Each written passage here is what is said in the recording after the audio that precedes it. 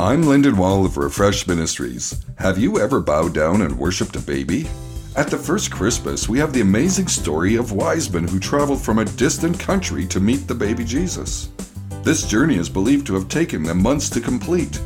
And on coming to the house, they saw the child with his mother Mary. They bowed down and worshipped him. Then they opened their treasures and presented him with gifts of gold, frankincense, and myrrh.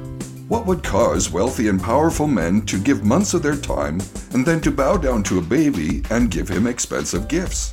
It is because they knew Jesus was born a king. Jesus grew up and proved that he is no ordinary king.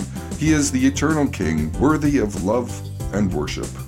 This Christmas, I invite you to join the wise men.